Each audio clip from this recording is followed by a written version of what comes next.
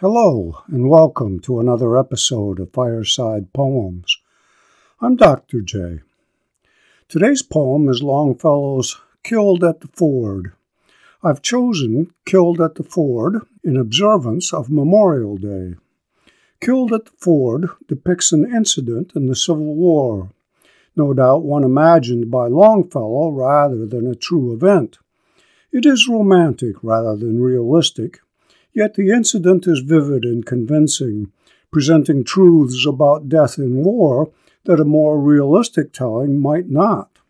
It is a brief tale told by a fellow soldier, probably one older than the beautiful youth whose death he describes, perhaps his sergeant or even a captain.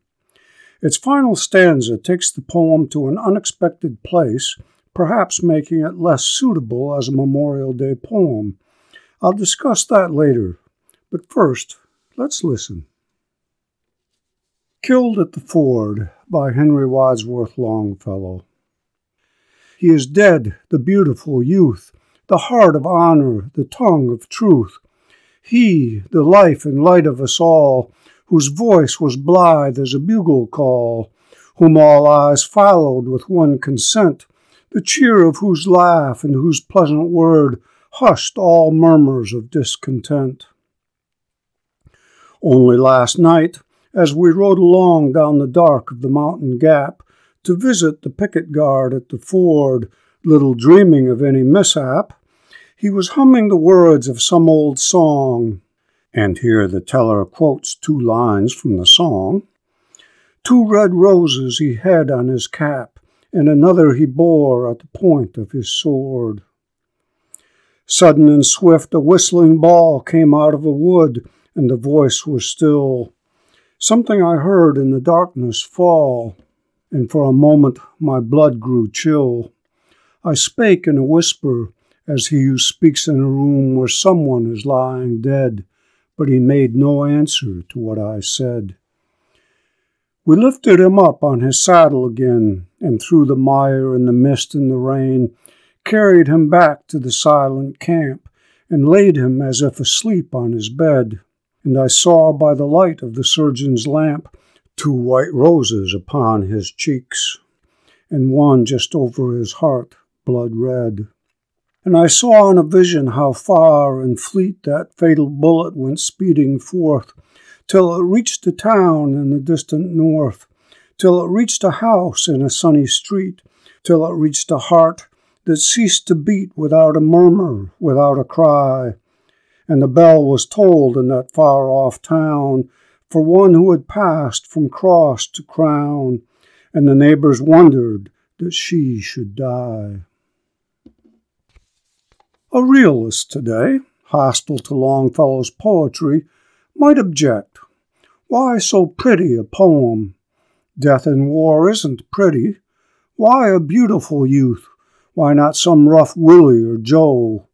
Why is he singing a song when he is shot, not to mention this song? How often does that happen? Why all the business about roses? Where is the agony and the gore? And what's this malarkey about the bullet continuing on to some town in the distant north? Isn't it all just so much sentimentality, manipulating the reader to shed a tear? Well, maybe. Longfellow's contemporary Walt Whitman wrote in his journal that, quote, the real war will never get into the books, end quote, because the reality of war is simply too terrible. But there are many realities to war. Though romantic, Killed at the Ford does capture truths, more than one, that need expression. Why a beautiful youth? Beauty, whether physical beauty or beautiful character, in poetry and art doesn't simply portray itself, but the beauty of life. This isn't necessarily true in actual life, and sometimes poetry of a lesser sort seeks to remind us of this. In Killed at the Ford, though, the youth's beauty as he hums a ballad of war and love is the beauty of the world which war destroys. It is the beauty of life which dies again with the death of every soldier, and yet lives on in the hearts of those who remember them. Longfellow heightens the effect through his poetic resources of sound and concrete imagery. Death comes as a whistling ball fired from an unseen Confederate sharpshooter. Though death in battle is always expected, it is also always a surprise, and silence follows. The image of his comrades taking him back to his camp in the mire and the mist and the rain is both brief and long, lengthened by the repeated and the. Repetition with variation also comes with the image of the roses. Let's listen again. Killed at the Ford by Henry Wadsworth Longfellow. He is dead, the beautiful youth, the heart of honor, the tongue of truth. He, the life and light of us all, whose voice was blithe as a bugle call, whom all eyes followed with one consent, the cheer of whose laugh and whose pleasant word hushed all murmurs of discontent. Only last night, as we rode along down the dark of the mountain gap to visit the picket guard at the ford, little dreaming of any mishap, he was humming the words of some old song. 2 red roses he had on his cap, and another he bore at the point of his sword.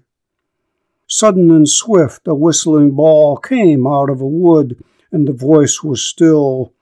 Something I heard in the darkness fall, and for a moment my blood grew chill. I spake in a whisper, as he who speaks in a room where someone is lying dead, but he made no answer to what I said. We lifted him up on his saddle again, and through the mire and the mist and the rain, carried him back to the silent camp, and laid him as if asleep on his bed. And I saw by the light of the surgeon's lamp 2 white roses upon his cheeks, and one just over his heart, blood red. And I saw in a vision how far and fleet that fatal bullet went speeding forth, till it reached a town in the distant north, till it reached a house in a sunny street, till it reached a heart that ceased to beat without a murmur, without a cry.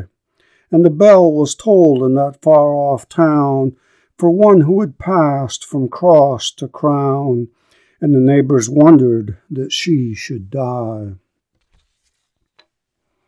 I hesitated quite a bit before deciding to use Killed at the Ford for Memorial Day because of the unexpected direction it takes in the final stanza when the speaker sees in a vision the bullet continue on to the beautiful youth's hometown in the far-off north, there to take the life of who? His mother? His wife? His sweetheart? Memorial Day is for those who fell in battle, not for those back home who loved them. As we look on the wave after wave of gravestones at Arlington, or at the graves in every American cemetery marked with a small American flag on a wooden staff, it's to the dead buried there that we should say thank you, and for the dead buried there that we should say a prayer. But we can add a prayer, too, for those who loved them, and for the more recent dead, those who still love them. I hope you enjoyed Killed at the Ford, and that you'll join me again next week for another episode of Fireside Poems. If you think others might enjoy fireside poems, please let them know about it through your social media so that they might join you and me each week by the fireside.